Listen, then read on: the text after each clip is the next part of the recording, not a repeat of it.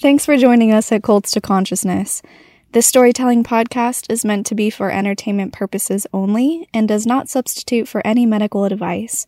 We may discuss triggering topics, and we ask that you make your personal mental health a priority. Lastly, the opinions of our guests do not necessarily reflect the opinions of the host. You're taught as a wife that if you prevent your husband from going forward on another girl, that is basically like murdering, and that is like you condemning them to hell. Because if you're preventing them from going to heaven for living polygamy, you're condemning them to hell, and you're going to go to hell too. And so it was always something that I had to contemplate, because of course I was against it. Of course I didn't want to live that. Of course I didn't want to have my daily life look anything like the lives that I was seeing. Yeah. But there was that whole I want to do what God wants me to do. I want to go to heaven. I want to be worthy. I don't want to be damned for hell. Mm-hmm.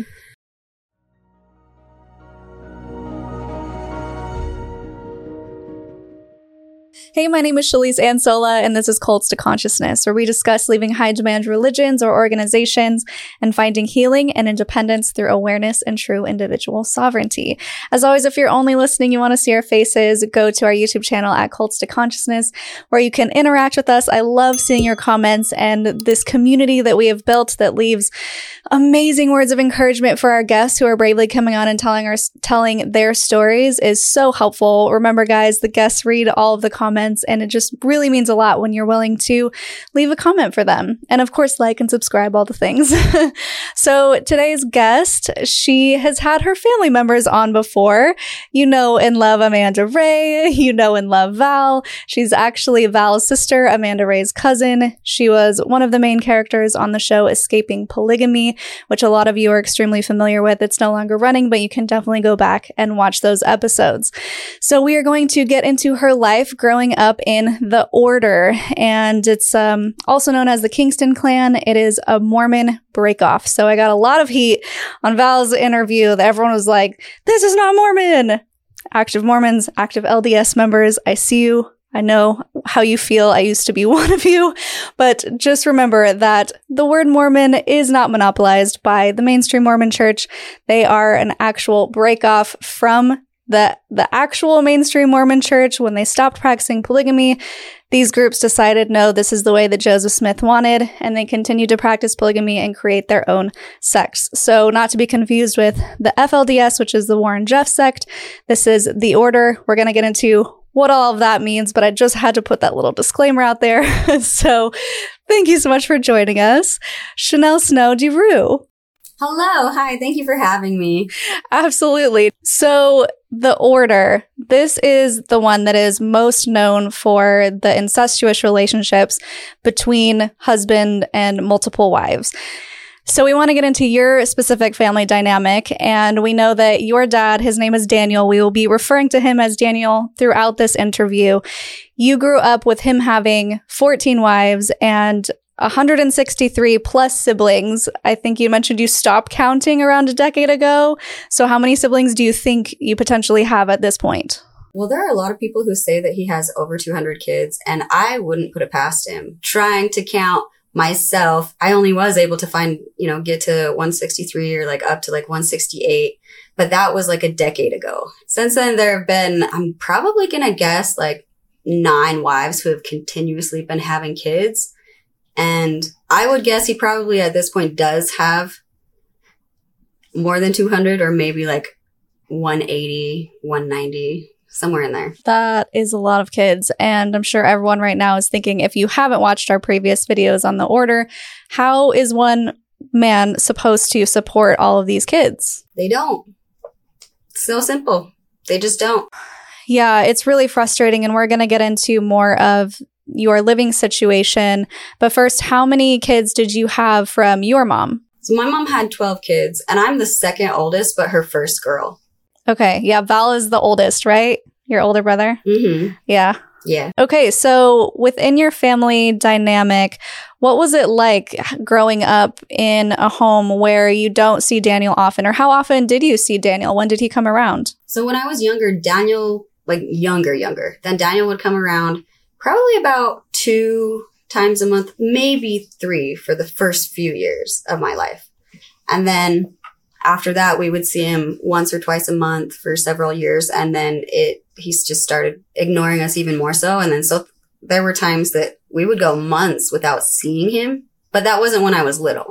Actually, when I was little, then I remember at least 3 of my uncles living with me. And Daniel was always very threatened by another male individual being in the home. So my mom made sure it was always very clear, this is Uncle so-and-so. This is my brother. This is Uncle whoever. And so when I saw Daniel being the only one that would actually stay the night in my mom's room, and not very often, then I started to put 2 and 2 together before he wanted me to know. Did he not want you to know that he was your dad?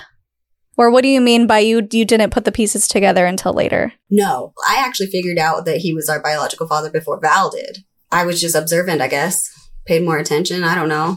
I just remember being little and watching TV and seeing that families have a mom and a dad. And so then trying to be like, well, if I have a dad, I know it's not my mom's brother over here. I know it's not this uncle. I know it's not this uncle. It must be Daniel. Okay, so is it a situation that's common within the order where you're not supposed to know who your biological father is? At the time that I was growing up, yes. Actually, it was very secretive. But in the 80s, then there was a lawsuit, and the state had come after the prophet at that time, which was Daniel and Paul's father. And he had to fork over like $1 million or something like that for tax fraud or like government aid or what it was. But he had to fork over $1 million. So at that point, when I was growing up, everything needed to be secret. We don't tell anybody who your dad is. Like the outside world's not supposed to know. And even on the birth certificates, they would either just, depending on who it was, they would either leave it blank or put a false name as the father. And I think a big part of it was they were afraid of prosecution. They did, like the fathers, the husbands, they didn't want anyone to come after them for living polygamy, knowing dang well that it's illegal. Yeah. I think that's a question that people ask often in our comments is, how is the state not coming in and doing something about this when polygamy is clearly illegal? Do you have any information on why that might be the case? One, it's hard to get all the paper trails when people are not willing to talk or share the information that they have. And another thing is like, it's going to be a big, messy thing. Everyone, the polygamists, anyone in the order, anyone who's getting prosecuted, they're going to come out and be like, this is a violation of my religious rights. You're just trying to persecute me for my religion. And honestly, a big part of me feels like the government and the authorities who can actually do something just don't want to get their hands dirty. It's too messy. So they just want to push it under the rug and let somebody else deal with it in the future. Yeah, which is extremely unfortunate and not okay. Yeah. I know that we're trying to get them on the show. My cousin's husband, he actually escaped the Warren Jeffs polygamy sect. He said that he had gone to the state and he was trying to protest and get things to change, but they just didn't really do anything. And everyone's asking, why aren't people stepping in? This is clearly an unsafe situation for the children. They're not growing up in safe conditions. They are being abused in multiple ways. But the government's not doing anything, and it's just really hard to see that, especially when it's such a known occurrence. They know that it's happening. Yeah. And if you know where to look, you can find paper trails where individuals in the polygamous groups or even their businesses will donate thousands of dollars to government officials.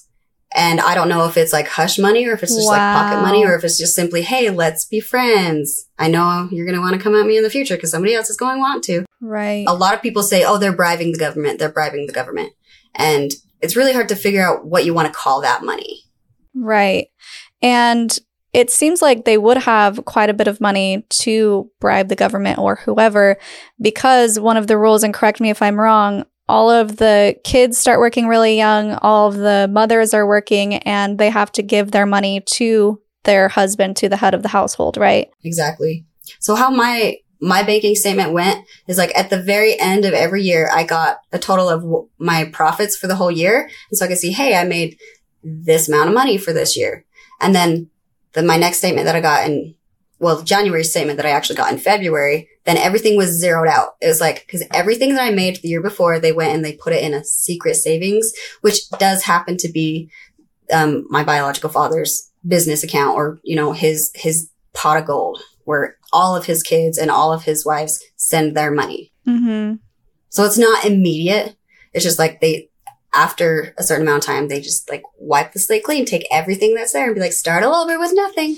That's Crazy. And just so that people understand, you have a specific bank that the order runs. It's not like your money's in Wells Fargo and they just wipe it out illegally. Everything is controlled by the order, right? Yes. Everything is in their banking system. You don't have a credit card with them. You don't have a debit card with them. If you want to spend money outside of their own businesses, you have to have cash and you have to go and get it from their bank, and you have to have a valid reason as to why you want the money, even though it's yours. Right. Even though you're entitled to the money that you worked for. And you have to get it approved to even pull it out. Yes. So that's just one of the ways that this group is obviously a high control group, high demand religion. Can you speak to some of the other ways that may be a little bit culty? I mean, there's so much to go into it. They practice prejudice like crazy, not just prejudice against outsiders, not just racist. They're like practice prejudice even within the group. So there are favored families, there are low families. I'm assuming that growing up in, and you can correct me if I'm wrong, but growing up in the LDS church, you probably dealt with a lot of prejudices and people being very judgmental and expecting you to live up to this high standard. And if you don't, or if you cuss, or if you watch a rated R movie, then people will start being like, oh, they're bad. They're a bad example. Don't talk to them. And it's just the prejudice. And I don't know if it's called bullying. I can't think of the correct word right now, but they're very vocal about it as well. And so they're rude. And it's mostly the kids being rude, but the parents are the ones telling the kids, this person is bad. This family is bad. Don't talk to them. They cuss, or they watch rated R shows, or they read Harry Potter. Oh no, not Harry Potter. Did you read it? No, I didn't read it, but I remember Paul getting up in church and talking about how those books are they bring in negative energy and a bad spirit into your home, and the kids are not supposed to be watching or reading Harry Potter. Okay. So for those who aren't familiar with mainstream Mormonism, there are lots and lots of rules. And like you mentioned, the no rated R movies, you can't drink coffee, anything with caffeine in it. So no substances at all, which seems fairly healthy, right? But they take it to the extreme. And there's a whole bunch of rules, like the purity culture thing, which is not specific to Mormonism. It's in lots of Christian denominations. And even more so when you go back to the history of the church, like the roots of it, the main leaders who started it and founded it, there's so much racism and so much misogyny. And honestly, the quotes would just blow your mind. In fact, we did a whole episode, like I think it was like episode 5 or something on the channel, where we brought on someone who has an account called True Mormon Quotes, and we brought up actual quotes from the leaders of the past, and it's so disgusting. But the reason I bring this up is because what we're talking about today, the order, is fundamentalist Mormonism. And as you probably know, anything that is within fundamentalism is like the core, the original beliefs of the church. So even though mainstream Mormonism has tried to move away from the racism and the homophobia and all of that stuff, when we get into the fundamentalist side of things and the religions that said, no, they were doing it right the first time, that's why you get so many extremes. So within the order, we have this isolated community who are basically living in plain sight. They're injected in normal society. They're not on a compound like the FLDS. However, they are still clearly very isolated. And if you're saying that even within the community, you become isolated, I just can't imagine how difficult that would be to not be able to, first of all, have real friends outside of the group. But now you're expected to also cut off certain people within the group and not associate with those people. So what was that like for you growing up? It was more interesting for us, I feel like, given like my mom's kids, because my mom's family was on the outskirts. Like they were the ones that the majority of the order was prejudiced against. And so we kind of had like one foot in the regular order people and then one foot in the Kingston and the most culty part of it. My mom has a big family. My mom has a lot of siblings, and the majority of them have left the group. So even as we were little, then we were able to see some of our family members who, some of them at the time were still in the group. Like I remember one of my uncles and aunts, when they finally left the order, they had multiple kids. So it was very, very chill for us to go and hang out with them. And like, we would hear comments from other like half siblings or other people in the order. It would be like, oh, the Hansons, they're these bad people. That's my mom's maiden name. We were like, well, we're Hanson. And then some of them would just kind of be like, oh crap, I forgot about that. Or I didn't realize, and like, just be like, oh, I need to shut my prejudiced mouth for a minute. But, I remember one time I was little and my mom's youngest brother was getting married, but he was an outsider at that time. So we went to his wedding, and then in between his wedding and reception, we had to go to Daniel's office so that Daniel could talk to us about how it is very important that we don't associate with outsiders and that we don't have that outside influence in our life. And that the only reason that it's okay that we're going to his wedding and reception today is because weddings and marriage are sacred to the Lord. And he is your mom's brother. So this time it's okay. But he needed to make sure that we knew that we weren't allowed to have them in our life, and we weren't supposed to associate with them on any other occasion for the most part, which we didn't exactly follow. But many, many times we did. There were many, many years we didn't actually see almost anybody in my mom's family because of the prejudice and how strict they were with who you can allow in your life, whether or not they're in the group. Yeah. When we were younger, for some reason, Paul liked me, but he didn't like my younger sister, Colleen. Just to clarify, is Paul the leader, the prophet? Yeah, Paul is the leader of the order. He's Daniel's brother, so he's my uncle. He seemed to like me, and most of his kids my age were just hanging around each other anyway, but they didn't seem to have an issue with them talking to me at school. We didn't have birthday parties or anything like that together.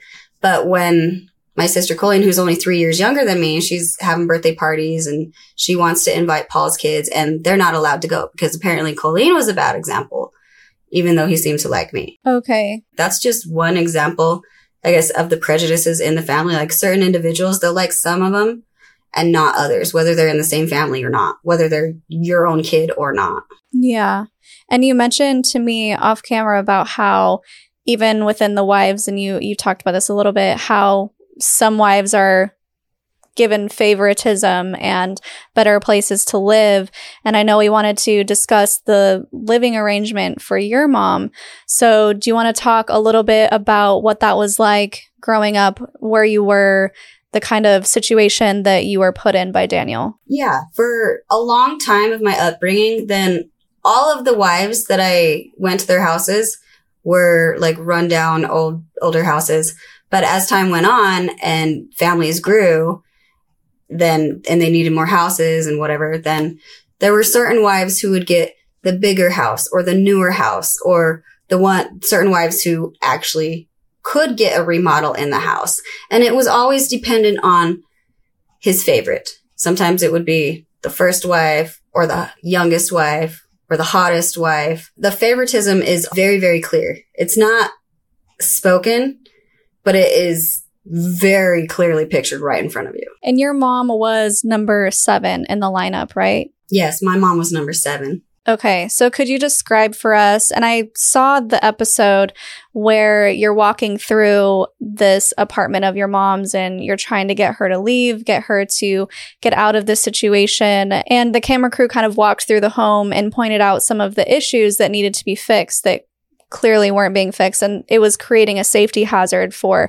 your mom and your siblings. So could you kind of talk us through what some of those things were like and why you were trying to get your mom out of there? Yes. And most of these issues had been going on for years. My mom had been telling Daniel, we need this fixed. This hole is happening. This bathroom no longer works. We have dirt in our water. He didn't seem to care. Everything that you saw on the show, all of the safety hazards that were on the show, they had been going on for years. And Daniel, he didn't care. He didn't have to care. He wasn't even there. He didn't have to live there. He didn't have to deal with it. Yeah. And this was an apartment complex, right? Yeah. How many bedrooms were in this apartment? Initially, when we moved into the apartment, there were only 3 bedrooms. So my mom had 9 kids in 3 bedrooms. And at that point, that's when we were able to build into a section that was kind of in between the 2 apartments. So we were able to take that empty section to add to our apartment. And so at that point, then we were able to legally add 2 more legal bedrooms, but 2 of the other rooms we also used as a bedroom. And I say they're not legal bedrooms because there's no escape route. There's no window. There's just one door in, one door out. Okay. How did you feel growing up in this situation? Did you feel like you should have been in a larger home, having seen the other wives' houses and seen how the other kids were living? Yes. Growing up, there was always that conflict. There was always the conflict of why are we not good enough to have enough space or to be able to go on these trips or to do some of these things that the other wives and children were doing. And we're taught that the lack of appreciation is a major crime. And so we're trying to appreciate all the things that we have and appreciate that we have a roof over our head, that we have clothes on our back and we have food in our bellies. We're trying to appreciate everything that we have, but at the same time, we can see the injustices and it's hard not to question, why is this okay? And why favor one over another when aren't we all supposed to be one family? Yeah, that must have been really frustrating. And we spoke on it a little bit in Val's episode about how he was pulled out of school to take care of the younger siblings. Did you have to do the same thing as well? It was a little bit different for me. So basically, I was not allowed to go to high school. I was pulled out of school when I was going to be going into my 9th grade and was pushed to do like an online school, which I did never get my GED from because there were some issues there. And I was just like, after all this time and after cheating our way through, because we did it as a group, some of my other half siblings, anyway, I don't necessarily want to go into that, but as a group, all the kids like cheated their way through to get their high school diploma from that online school. But that was one of the excuses that Daniel was using as you can still do this at home at your own time, but you could be working all day too. You could be making money. You could be building up the kingdom of God. And at least that way we wouldn't have any outside influence either. We wouldn't have any peers of our own age that were influencing you, negatively influencing you about worldly things. Is that kind of... Or distracting us just from... Because our number one goal was to find your number one choice and get married. Have a bunch of babies and build up the kingdom of God. Okay. So they didn't want any distractions. Friends, they're unnecessary, especially if they're outside friends.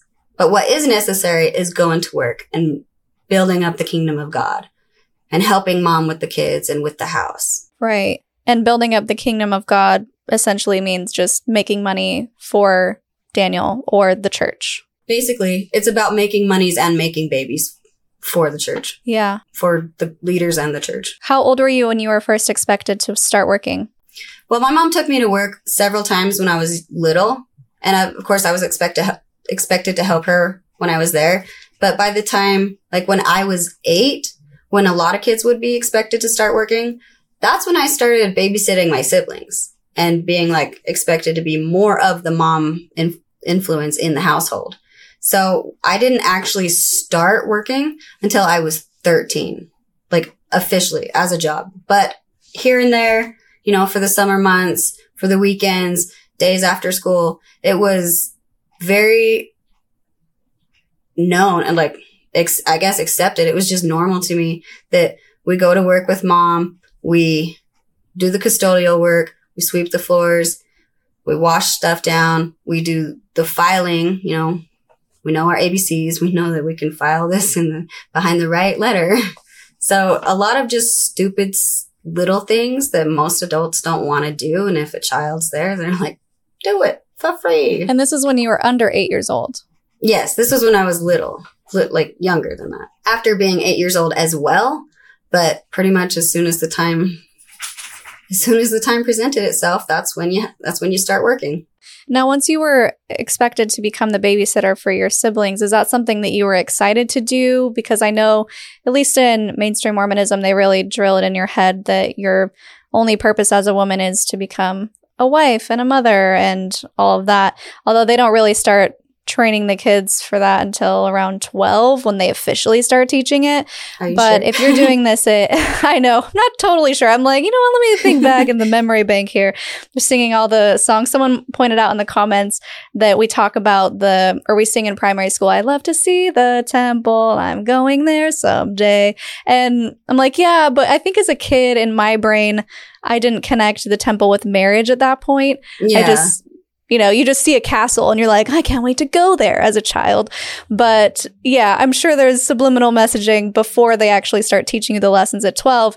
But for you, you're already put in that mother role at 8 years old, which is so young to be caring for other siblings. How many siblings did you have to babysit when you were that age? Do you remember? When I was 8? Yeah. Let's see. Let me count. 6 kids at that time.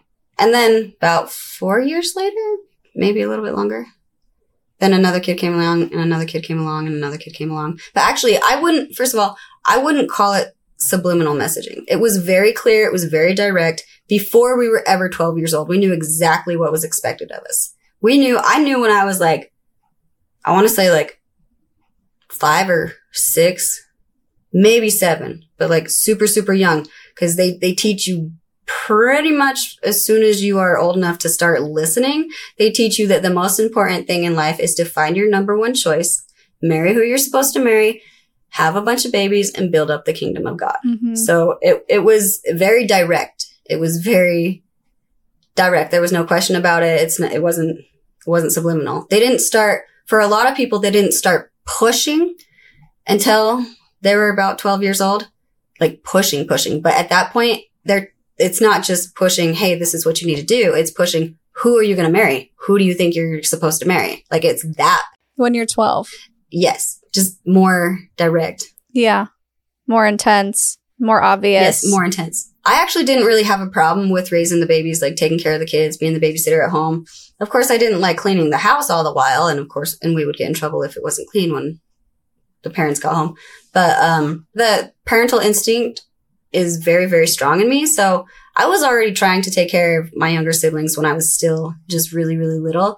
So I actually, most of the time, until I was a little bit older, I preferred to stay home and watch my siblings. I remember being babysat at some of the other wives' house, several of the other wives' house, and seeing just the way a lot of them treated my siblings and how they treated us. And it was very, very clear that we were not favored. It was very, very clear that it didn't matter that we're supposed to be their kids as siblings or that we're supposed to be their husband's kids. The prejudice was very, very evident. I remember watching my siblings being beaten by the other moms. And I just remember thinking, even at such a young age, that I would never want to send my kids to that kind of babysitter or daycare, and that I would way rather be the one at home. So at least I know that they're being fed. I know that their diapers getting changed. I know that they're being taken care of, and I know that they're not getting beaten. Yeah. Wow. You had that parental instinct at such a young age, and it's really sweet knowing that you just really wanted to protect your siblings. And I'm happy that they had you to do so. And then you were expected to work at 13 outside of the home. Did you feel that pull of wishing you could have been home with the kids, or at that point was Val taking care of the kids? No, at that point, Val was also working somewhere else too. I think it was our younger sisters who were taking care of the kids. I actually was excited to start working, knowing that so many of my half siblings had been working since they were like 8 years old, or some of them even a little bit younger.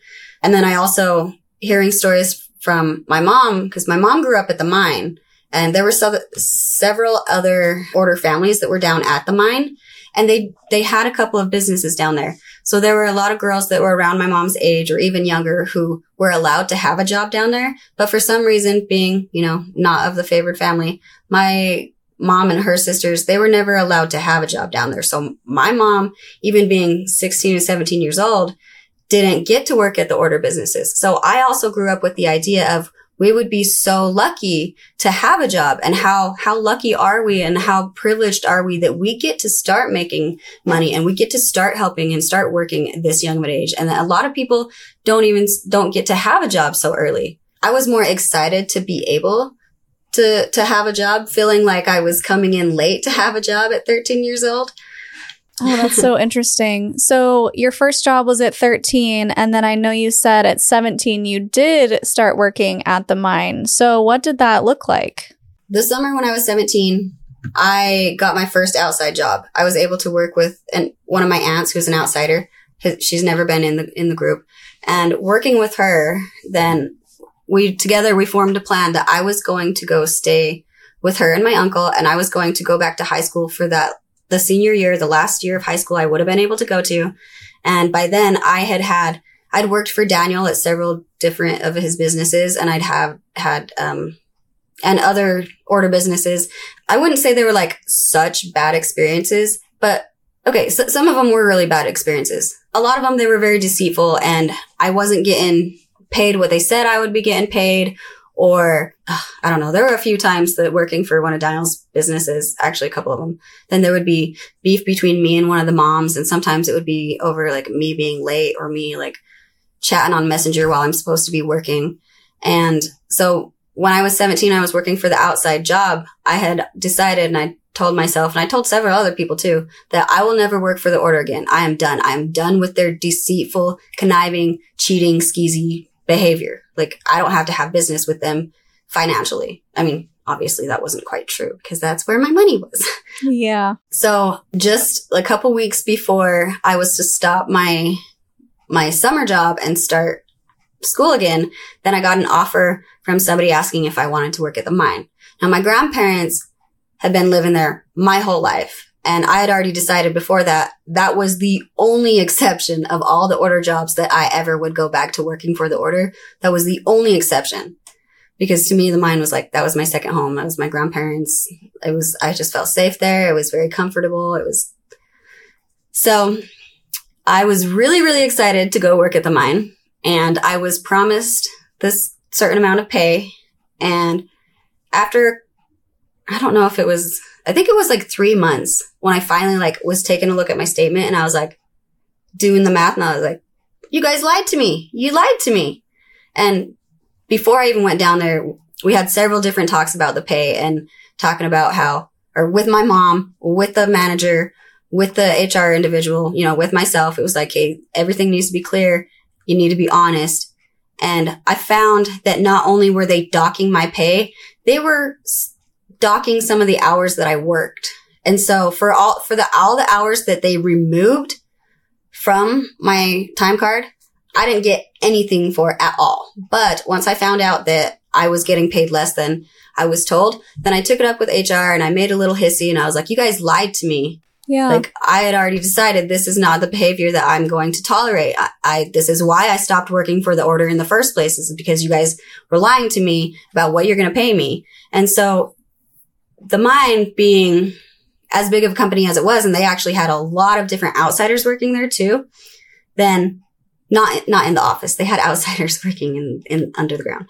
But, then they went ahead and back paid me for just that little bit of the amount, the difference, which I really appreciated. It was very, very shocking. They don't do that in the order. They don't back pay you. And as I mentioned, all the hours that they just simply removed from my time card, I got nothing for. Well, that's awful.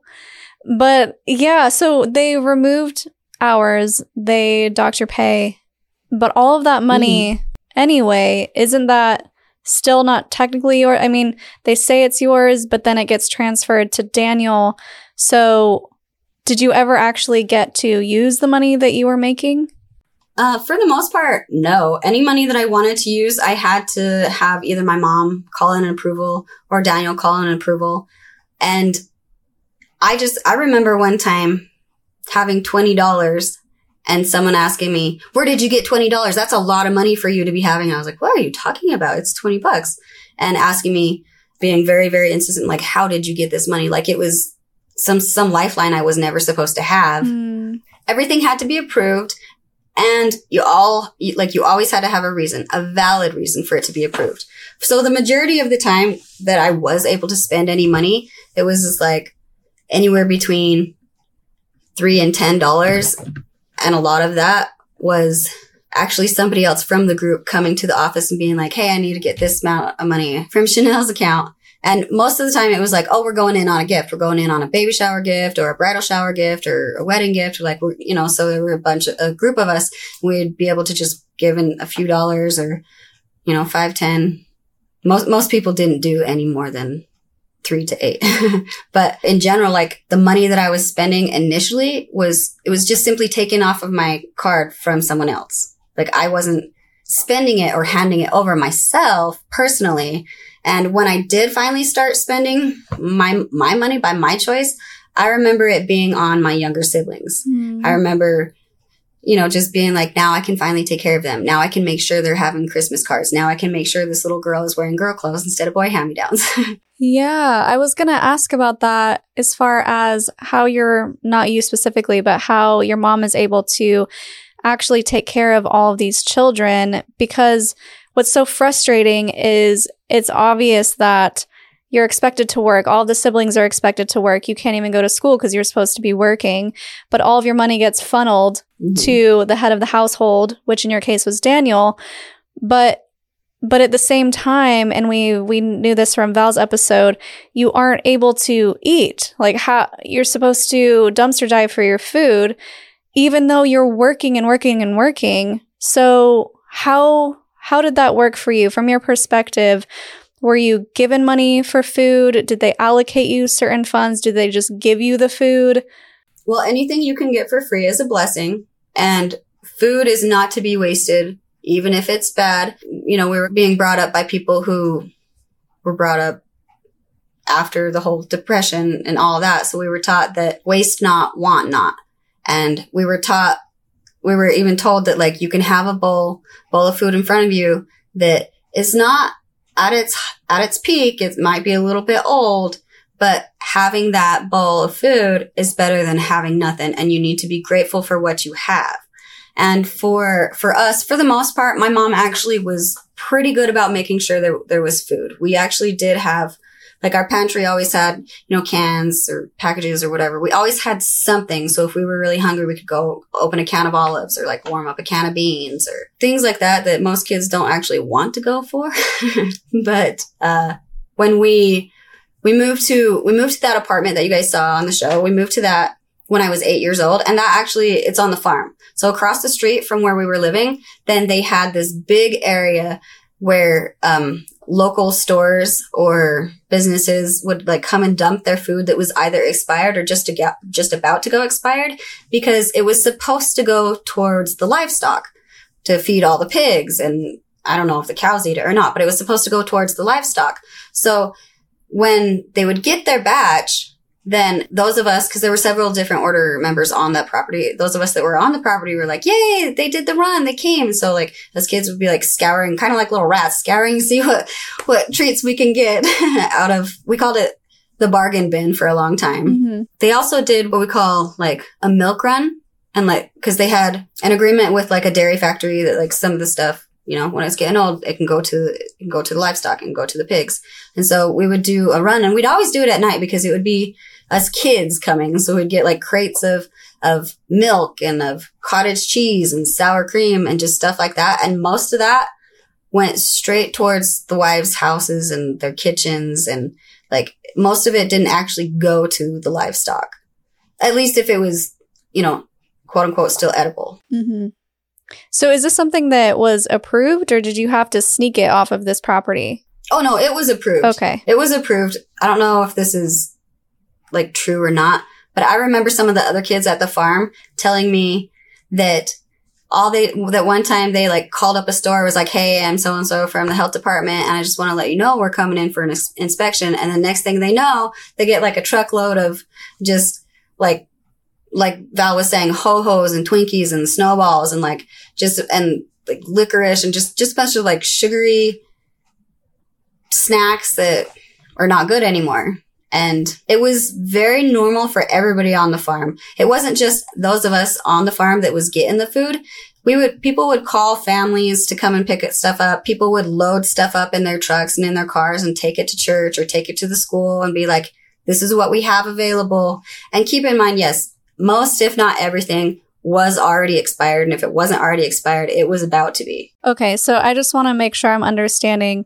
You weren't necessarily given money from the jobs and the work that you were providing to go to the grocery store and pay for groceries. No, absolutely not. Especially because the grocery store that we're supposed to be going to is the Order's grocery store. And we don't need cash for that because they have in their own system, they can just take it straight from our account.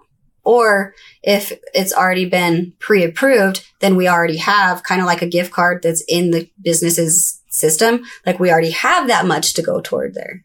Okay. Interesting. So what about the other random day-to-day things like toilet paper or shampoo or toothpaste? For the most part, everything had to be as cheap as we can manage. I know we used, as a kid, we used Suave and VOA. I think that's what it's called, so many times. I hated it. So it wasn't until like when I was actually making my own money, that's when I finally got to decide what kind of shampoo and conditioner I used.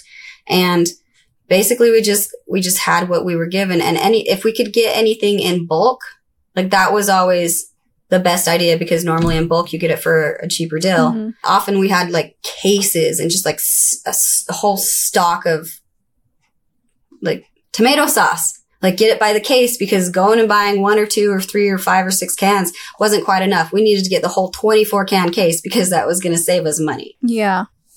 I think that's how many cans come in the case. So I guess I just want to reiterate to everyone watching that this level of poverty that you were forced to live under, it seemed like it was unnecessary because you were making money, you were working. And so it seemed like you're working and you give everything away and then you don't get anything in return to sustain these families, these huge families that are also an unnecessary thing. A man doesn't need 14 wives. Mm-hmm. And so that's where my frustration comes in, because I'm not saying that being poor is bad or wrong. I know a lot of people struggle and that's okay. I understand that. But it seems like it's unnecessary poverty. Did you feel the same way, or do you currently feel the same way? Oh, absolutely. It was a little bit more difficult to challenge when I was younger, because my mindset was more in the group and it was more clear to me that we live consecration. Yeah. We give all of our incomings and outgoings to the Lord. We are building up the kingdom of God. And we were well aware too that the order had several different businesses, and those businesses need to make money too. And those businesses need to buy the things, to sell the things, and some of the businesses did have outside employees, not very many, but some of them did at the time. And so we were very aware that this was to build the kingdom of God. And of course, with the whole, like, as I mentioned, lack of appreciation is a major crime. We were to be grateful for the things that we do have. And even at that, like, and my mom, even though my mom's working, she doesn't have any money for the kids, because she's paying rent. She's buying the food. She's buying the clothes. She's buying anything that the kids need for school. And like a lot of the clothes that we got, they were hand-me-downs from someone else. And I was always excited to get hand-me-downs, because to me, that was new clothes. That means I get to get something new. Mm-hmm. And there were so many kids. My mom tried to be very good about having her kids look presentable so that they were wearing clothes that actually fit them. But there were so many kids that we could see that they were wearing clothes that were way too big for them, or way too small for them, or they had holes in. And it was just very, very normal and regular for us to have the lowest of what we could get. Like, to, I don't want to say scum, but we were kind of treated like scum. Like, you get what's left over. Yeah. If you get anything, and you be grateful for what you do get, because there are a lot of people who have less. And I did want to clarify too, based on what Val told us, is that your mom was paying rent to Daniel, even though Daniel technically or in some way owned the apartment. Yes. Daniel owned the apartment, but it wasn't in his name. And they do that connivingly so that if the government were to ever come after him, they couldn't touch the apartment or the businesses that he quote unquote owns, because it's not under his name. It's like a LLC. LLC. Yeah. I don't know if that's if that's how it was, but kind of like, so it's a business thing. So he's ahead of it, and he owns it, and he's in charge of all of that, but it doesn't have to be in his name. That way no one can come after him for it. But yes, so technically he owned the apartment that my mom was living in, and she still had to pay him rent every single month. And if she got a job or if she got a raise, or if she got a job that paid more than what the previous job paid, her rent went up. That way he could make sure that she never had anything left over. Wow. Daniel is the worst. And we already know that. But I also, because we haven't touched on it quite so much in this episode. I want to hear from your perspective how you felt about Daniel and how he treated you personally as a child. When I was really little, then I thought he was cool because I was told to think he was cool. I was told, like, he was praised, and my mom would be like, "Oh, it's Daniel. We love Daniel. You're so lucky. Da da da da." But actually, I guess I don't forgive and forget easily. So when I was little, like I mentioned, that paternal instinct in me is very strong. I always wanted to help take care of people. I always wanted to help. I always wanted to just be like, what needs to be done? Babies need to be taken care of, whatever. So one time then, Daniel comes out of the bathroom and he asks my mom, "Where are my glasses?" And me being a kid who's lost things several times, I knew dang well the first place you look is where they go. So I was like, oh, I bet they're on the nightstand right where he left them. And so I went and found them, and I came in there and I was like, yay, I'm helping. I'm being so helpful. He's going to be so happy that I brought him his glasses because he was looking for them. He wasn't. He started slapping me. He started telling me, "Don't you ever touch my glasses." And like, just really being, an absolute monster. And I remember my mom being, telling him, "I think she was just trying to bring them to you because you asked where they were." Mm-hmm. And I was like, I don't think I said anything because I was just a child, but I was just thinking, yep. And I also was thinking, never going to do anything for you again. Yeah. And it was after that, he had a Daniel family meeting. So it was a bunch of his wives and their kids all in one area. And so we're playing with the kids. And I remember some of my siblings being like, "Daniel's my dad. Daniel's my dad." And I remember being like, "What? How can he be your dad? He's my dad." And they're like, "What? He's your dad? He's my dad." And I remember one of our older siblings being like, "Look around, guys. He's all of our dad." And I'm like mind blown. I was like, whoa, like, cause I knew he was my dad, but at that time I didn't know he was a polygamist. Yeah. Like I knew that he was my biological father. I figured that one out all on my own. So then after that, one of the sisters, she goes and tells her mom, "Guess what? Chanel said Daniel's her dad too." And so that mom tells Daniel, "Chanel's saying you're her dad." Daniel comes yelling at my mom, "Why does she know who I am? She's not supposed to know who I am." And then he slaps me. And I don't know if it's been made clear to you or not, but like, if Daniel were to ever slap anybody, keep in mind, that is not a slap. That's a pat. Like, for him to slap, it's front-handed, backhanded, and it's repetitive. Who knows how long it goes? Sometimes it's fist as well. So, like, if I ever say Daniel slap me, it's not like a one swat. Like, that is just, that's hilarious in comparison. Yeah, so he's slapping me and he's telling me, "Don't you ever tell anybody that I'm your dad. You don't tell anybody who I am. You're not supposed to know that I'm your dad, and you're not supposed to tell anybody." And I'm like, thinking, I mean, I'm just a little kid, but I also remember thinking, but she said you're her dad too. Like, I can't even tell my own siblings. Right. That's weird. And I think that actually has a lot to do with why I'm very offended when people say that he's my dad. And I'm like, he's not my dad. I don't have a dad. He's Daniel. He's just Daniel. He's only ever been just Daniel. Yeah. I'm sure that was a big defining moment. Do you remember how old you were? I want to say I was like 5, but I might have been 4. I remember being really, really little. And I remember only having just a few siblings after that. That was the last time that Daniel actually like slapped me. But I glared at him. I was like, it was very clear visually for me that I was displeased. And I was like, "I don't like you."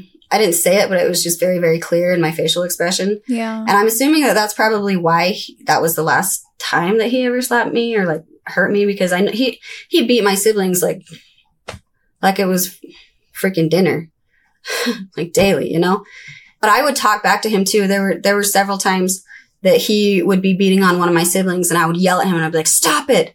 And there was another time that I didn't say anything to him, but I would just like, this isn't very funny, but I remember being in the moment, just being shocked and thinking back, be like, well, I had no reason to be shocked. I knew dang well that's his behavior. Like it wasn't shocking anymore, but it was just like having to deal with it in that moment. It's kind of like stunning, like, oh my gosh, I got to deal with this. And I remember one time just running out of the room, going to find my mom. I'm like, "Mom, make him stop, make him stop." And I'm pretty sure that at that point he thought I was going to go for a phone and like call the police on him. I might have told him I would call the police on him by then, or it might have been after that. But I did tell him several times. And I don't know if you want to hear that situation, the story, if I should go into the actual details. Okay. Well, my mom had just had a baby like a couple months before that. but one of the wives at Washakie was pregnant and she was about to have a baby, but she had to stay down because I don't know, there was spotting or whatever there was. She had to stay down. So my mom was like, well, it's summertime. My kids just got out of school.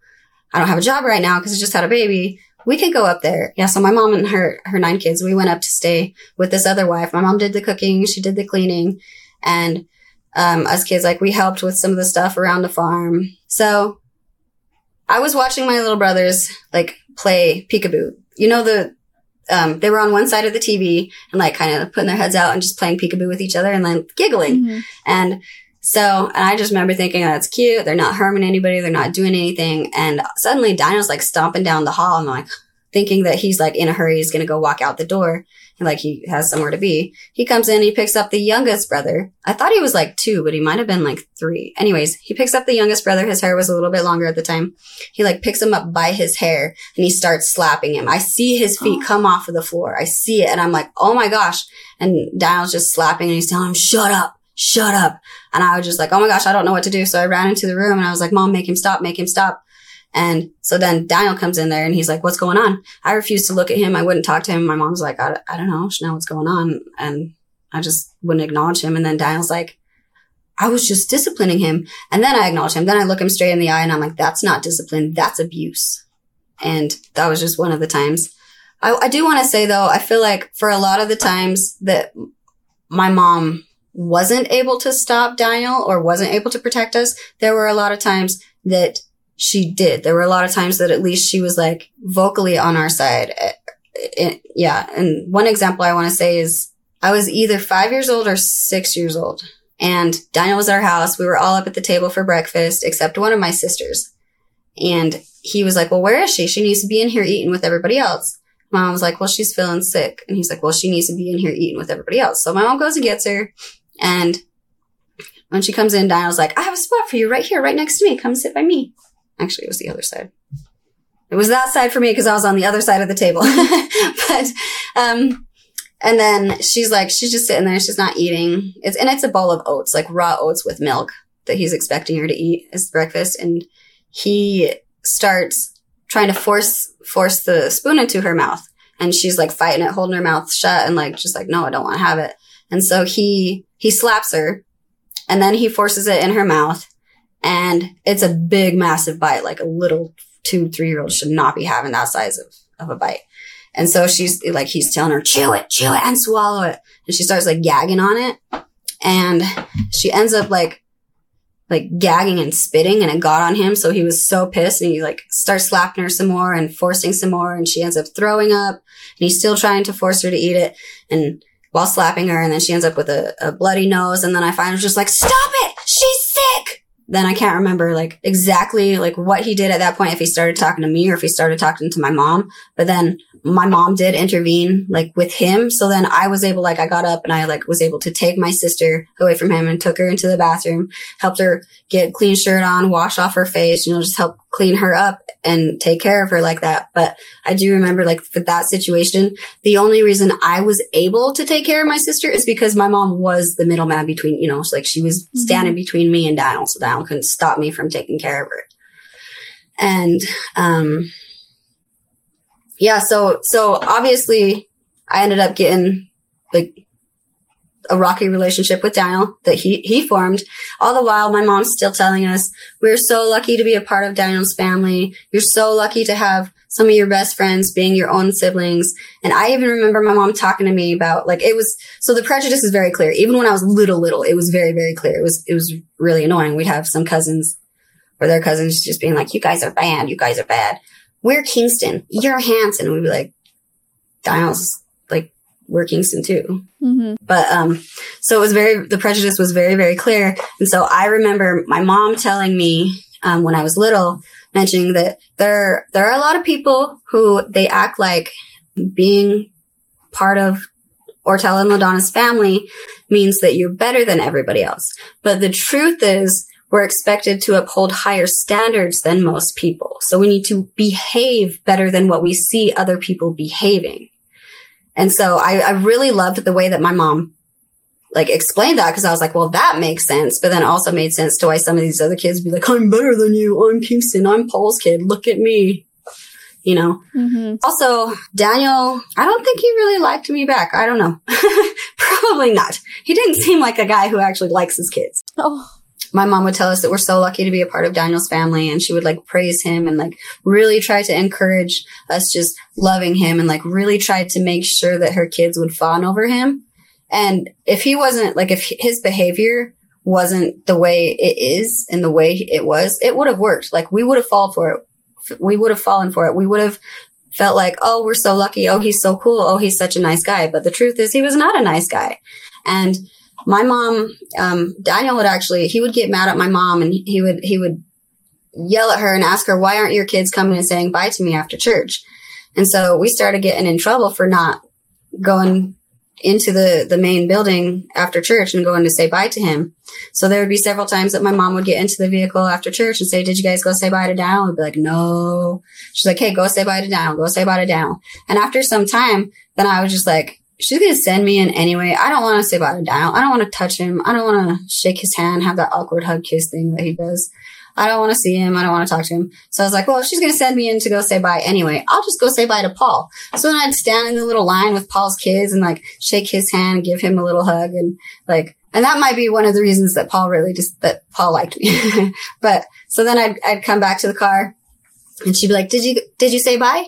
And I'd be like, yep. In my mind, but not to Daniel. And so, but my mom continued, she continued to try to praise him for so long, for so many years, actually. And I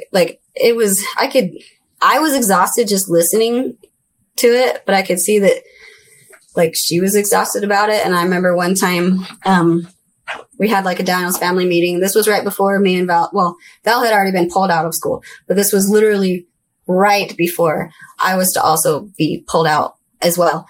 And we had a Daniel family meeting, whatever. Afterwards, then me and Val go and get in the car and just wait for my mom. And when she gets in the car, then she asks us, did you say bye to Daniel? We're like, no. She says, okay, go in and say bye to Daniel. So we're like, fine, whatever. So reluctantly, we go back in and we get up to him and he's got a couple of wives around him. He's got several different kids around him.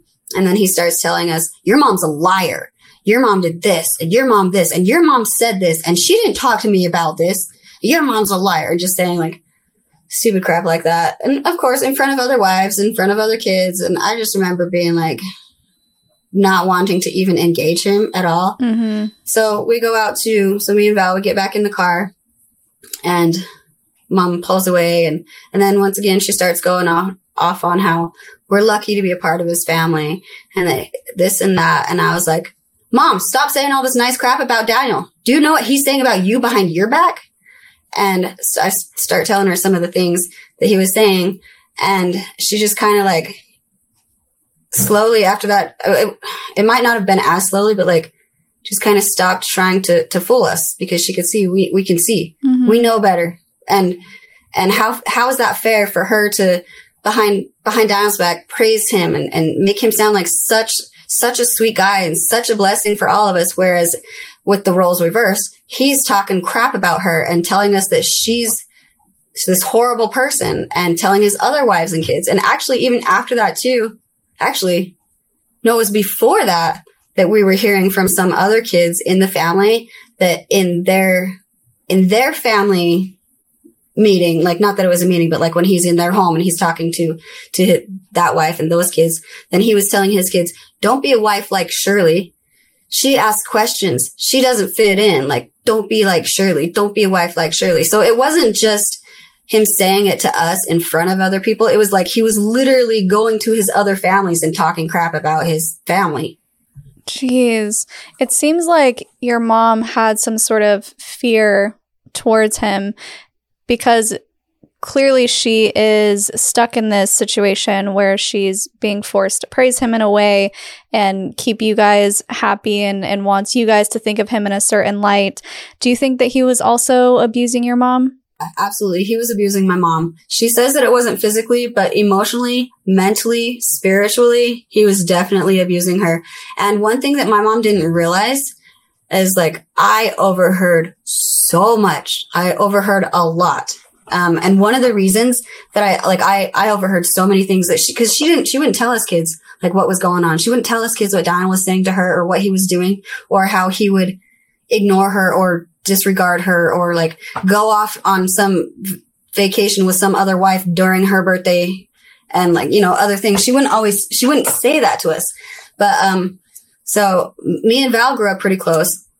We were always good friends, but I would also pick fights with him. Like I would just kind of tease him and pick fights with him. And I remember telling myself that the person who wants to win the most is the one who's going to win the most. It doesn't matter that I'm smaller. It doesn't matter that I'm a girl. I could still win him. I don't think I did. But anyway, so I would pick fights with him. And then, some of the times, like I would go hide under my mom's bed. And so several of those times my mom would come in there and like get on the phone and then start talking. I'd be like, oh my gosh, Daniel said this to her. Oh my gosh, he did this. And I would just kind of like start inside me, just getting really, really, really angry and like defensive and protective for my mom, and just being really angry. And at first, like I would start crawling out from under the bed.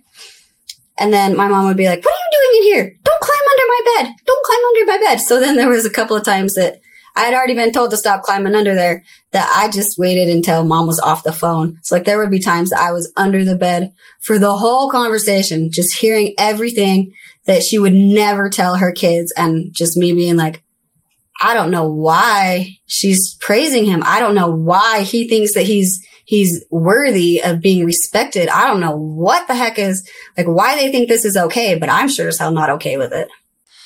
Yeah, and based off of some of the interviews that I've conducted in the past, it seems like that's very common in these abusive relationships where the woman or whoever it is that's being abused is kind of blinded by some of the things that are going on and they're stuck in this cycle. And it's very common with narcissistic relationships, of course, too, where the narcissist feeds off of this other person wanting them, and they'll give them breadcrumbs of love and, oh, I love you so much, and just enough to keep them on the hook.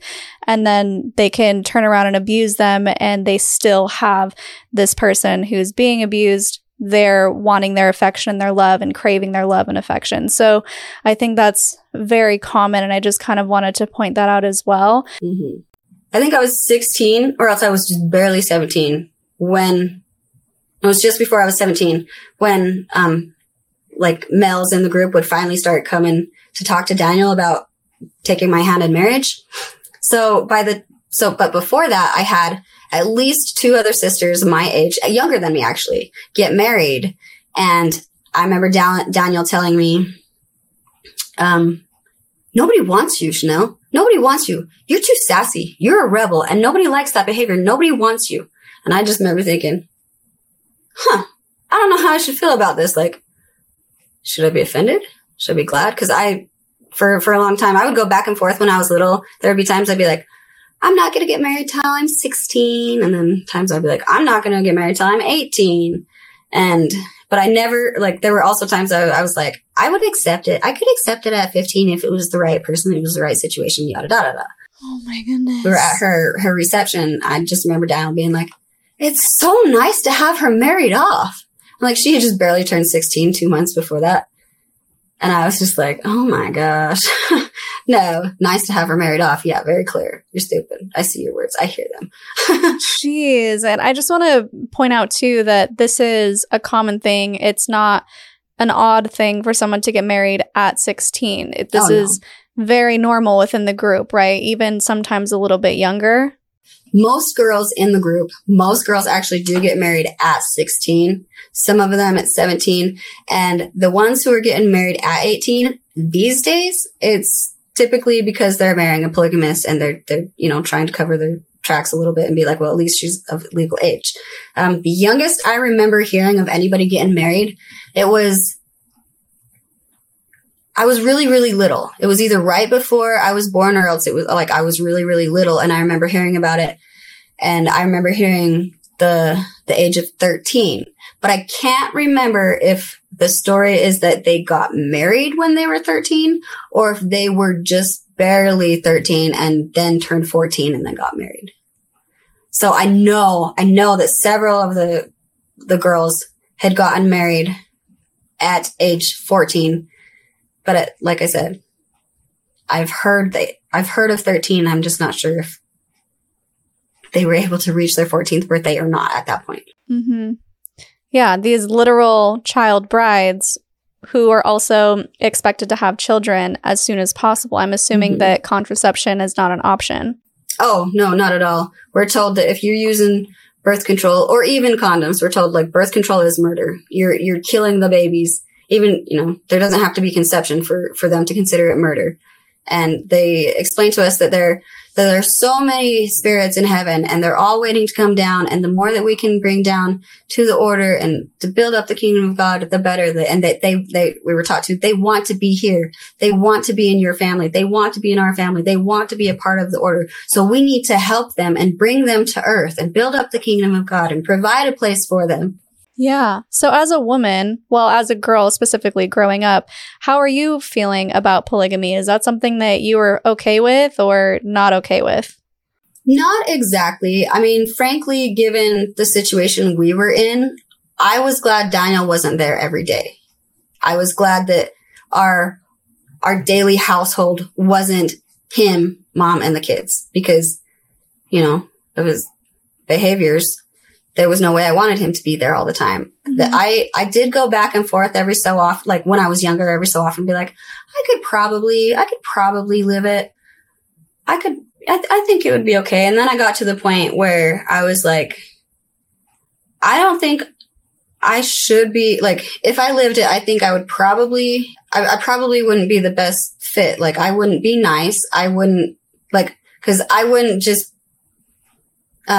I wouldn't accept that the first wife or whatever was like over me. Cause if it was me, I would be like, well, I'm married to the dude. You can be my equal or not, despite of our age. But part of the practice at that time, and I don't know if they're still doing it, was that, the first wife has seniority. And so it was like, and I remember hearing too, a couple of situations. I feel like my mom was talking to one of her sisters. I just overheard the situation, but I remember hearing that, my mom was being expected to tie in with the first wife and to go to her for things and to listen to her, not just the first wife, but and that there was that chain of command, and that part of the chain of command was the first wife had seniority or whatever. And I remember hearing my mom say, I didn't marry the first wife. I didn't marry these other wives. Yeah. I married the man. And then I got to the point, so actually even when I did get married, there was still part of me who, I contemplated, could I live polygamy? Could I accept this? Is this something? And I always just felt like, no. I mean, given my upbringing, there was always that inside of me, I felt guilty. And you're taught as a wife that if you prevent your husband from going forward on another girl, that is basically like murdering. And that is like you condemning them to hell. Because if you're preventing them from going to heaven for living polygamy, you're condemning them to hell and you're going to go to hell too. And so it was always something that I had to contemplate because of course I was against it. Of course I didn't want to live that. Of course I didn't want to have my daily life look anything like the lives I was seeing. Yeah. But there was that whole I want to do what God wants me to do. I want to go to heaven. I want to be worthy. I don't want to be damned for hell. Mm-hmm. But really, no, I never wanted to live it. I never wanted to accept it. I just had conflicting moments where I wanted to do whatever the Lord had for me to do. And if that's what it took, what would it look like? And I really had to contemplate that. Yeah. It's extreme spiritual manipulation. Oh, and that's something that we try to touch on, but we haven't really gone too deep into it before, I don't think, because, a lot of people in the comments, especially someone who hasn't been raised in a cult, it's really hard for them to understand, well, why did you just say no? Or if you didn't want to practice polygamy, why did you? And there's just so many factors that go into why someone does. And I think how you laid it out was so beautifully said, as far as you're just a good person and you don't want to see this other person go to hell because of your, what they would see as jealousy. And so, or selfishness. Yeah, selfishness. Wow, it's so multifaceted and so layered when it comes to the coercion and manipulation of these young girls. Again, remember, guys, this is these are not adults. These are not consenting adults. These are children who are being manipulated into becoming plural wives. So there's a lot at play here. Yeah, I just want to give this metaphor. It literally just popped into my head. I've never thought about it before. But if you think about us kids as plants, but think about us as being climbing plants. So they're literally manipulating us to climb around this pole our whole lives. It's really, really hard to get away from it or to strip that down or to have something else. Anyways, I really like plants. So that was just one thing, because I have climbing plants that I'll go out and I'll manipulate it. I'll be like, go over here. Now go over here. But that's kind of how they were treating. We didn't have the ability to just get up and go any route we wanted to. We kind of had to just follow what they were manipulating and where they were guiding us. Yeah. And the only way to completely change the direction of that is to take away the pole, to take away the religion, to take away the foundation. Yep. And what's even scarier after that is stripped away is the plant just is like, where am I supposed to go? And there's a lot of free fall. Yeah, it's really hard to figure out, well, am I supposed to go up? Am I supposed to go left? Am I supposed to go right?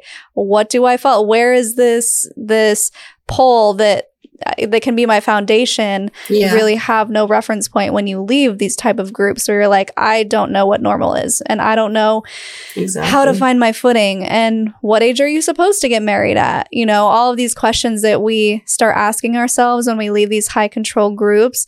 I remember my goal was to get married at 22, first kid at 24. And I was like, such a rebel. I thought that I was such a rebel that I wanted to wait that long. My goodness. And also have to point out, if that's something that you choose to do out of your own volition, if you are in the outside world and you're like, I want to get married at 22, please, that's amazing. Good for you. I don't like when these young girls and young men are manipulated into thinking that that's their only option and that something's wrong with them if they don't get married by 22 or 24 or 21 or 18 or 17. So that's why we really dig into these topics and get into the nitty gritty and the details, because that's what's so important, is the manipulation, not necessarily the way people are living, but how they're being forced to live in this certain way. I remember asking questions and really trying to understand, well, what is this group? What are our beliefs? Why do we believe this? And I remember hearing that living polygamy, it's supposed to teach you, sacrifice and patience and faith. And I was like, where's the sacrifice? And I remember, and self-control or something like that. And I remember most of it being directed on the women. Well, overcome jealousy and to love other people's kids, even though they didn't practice that, and just certain other things. So I'm like, okay, but where's the sacrifice for the guy? And then them being their time with their family. They don't have the time to spend with all of their wives or all of their kids. So they have to sacrifice that time with their family. And I just remember thinking that was one of the stupidest things I ever heard, because you don't sacrifice your relationship with one child to simply take care of another child, or same, a wife. If you're living polygamy, to me, I was like, it didn't make sense to be like, I have to sacrifice my time with your family so I can go spend time with their family. That's not that's their choice. That's literally the way I saw it, was literally down being like, I don't want to hang out with you. I have people who are more willing to kiss my ass than you are. Yeah, it's not fair in the slightest. But we're almost out of time, Chanel. We have so much to talk about, and I think we need to do a second episode. So I would like to leave us on a little bit of a cliffhanger here for our part 2, where we are going to get into, in the next episode, how you went about finding your husband in the order, how you were kind of forced to or pressured to get married at such a young age. And then we're going to talk about your relationship within the order and all of the scary, awful things that went on within that relationship that ultimately led to you wanting to escape and get out of there, and not only escape, but turn around and create this TV show where you are continuing to help other people escape the order and everything that goes along with that, the behind the scenes. So before we go, I need your Linda Listen moment, your sassy statement towards someone who's pissed you off, as the viral video with the arguing toddler goes, or inspiration for our viewers. Linda, listen. If something seems off, if it doesn't feel right, it's probably not. Inspect it. Keep your questions to yourself if you don't feel safe enough to ask them to somebody else, but ask your questions. Ask them and try to figure out why something is the way it is, especially if it doesn't seem right. That's solid advice. I stand behind that advice. Great, Linda, listen. Okay, so guys, thank you so much for joining us, for watching.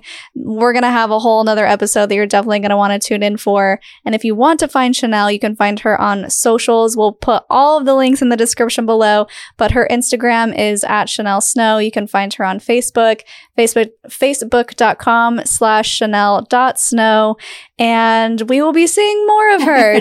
Thank you again. It's been really great hearing your story and connecting with you.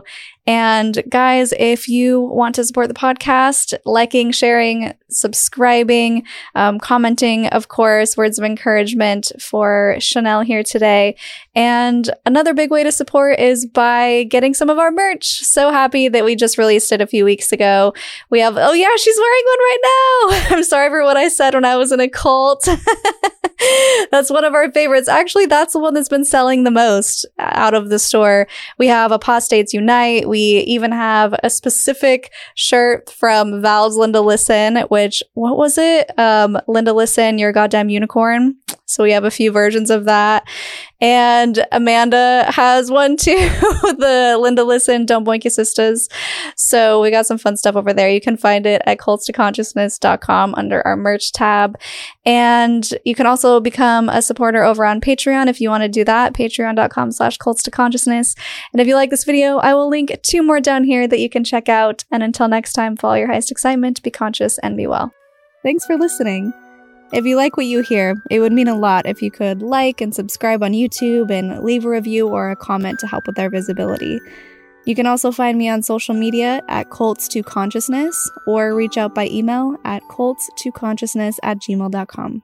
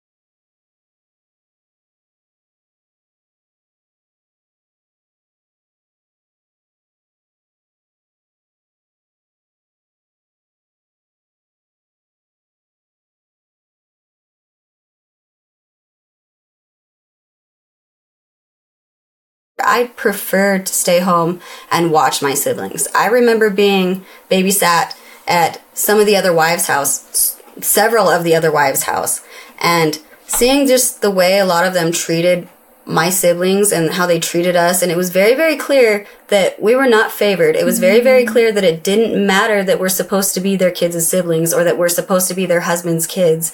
It was, the prejudice was very, very evident. I remember watching my siblings being beaten by the other moms. And I just remember thinking, even at such a young age, that I would never want to send my kids to that kind of babysitter or daycare, and that I would way rather be the one at home. So at least I know that they're being fed. I know that their diapers getting changed. I know that they're being taken care of, and I know that they're not getting beaten. Yeah. He had a Daniel family meeting, so it was a bunch of his wives and their kids all in one area. And so we're playing with the kids, and I remember some of my siblings being like, Daniel's my dad. Daniel's my dad. And I remember being like, what? How can he be your dad? He's my dad. And they're like, what? He's your dad? He's my dad. And I remember one of our older siblings being like, look around, guys. He's all of our dad.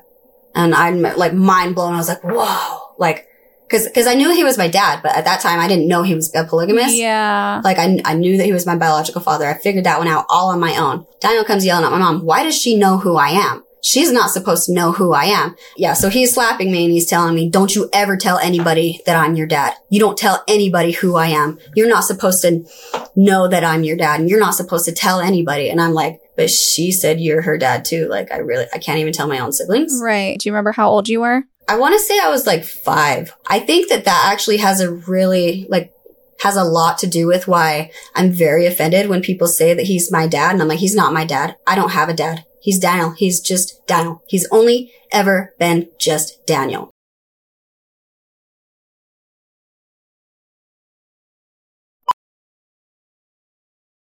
You're taught as a wife that if you prevent your husband from going forward on another girl, that is basically like murdering, and that is like you condemning them to hell. Because if you're preventing them from going to heaven for living polygamy, you're condemning them to hell, and you're going to go to hell too. And so it was always something that I had to contemplate, because of course I was against it. Of course I didn't want to live that. Of course I didn't want to have my daily life look anything like the lives I was seeing. Yeah. But there was that whole like, well, I want to do what God wants me to do. I want to go to heaven. I want to be worthy. I don't want to be down for hell. Mm-hmm.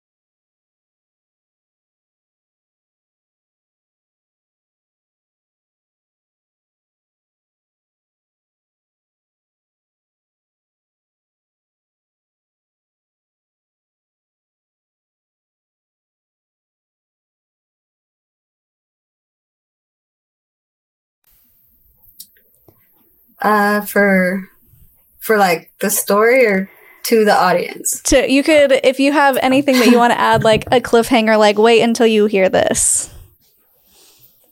Well, I feel like it's kind of a cliffhanger just to simply say.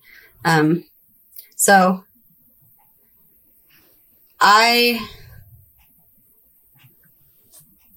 don't know how I exactly want to say it, but so I got married in the order because I had direction to do so.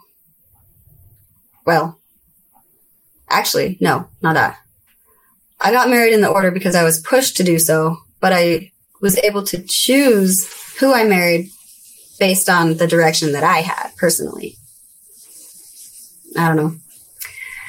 What would be a better cliffhanger or something else to say? Like, I know people will be like, what do you mean direction? You had a wet dream? No, not quite. How about, what if you say something like, my dad or Daniel claimed that nobody would want me, and so I was pushed to choose somebody, and wait until you hear who it was, or something like that. Well, not very long after Daniel told me that nobody would want me, people actually did start coming forward, and it took me, I think, about a year after that point to finally make a decision on who to marry. I don't know. Apparently the polygamists were smart enough to not want me until I was 18 years old. But I don't know.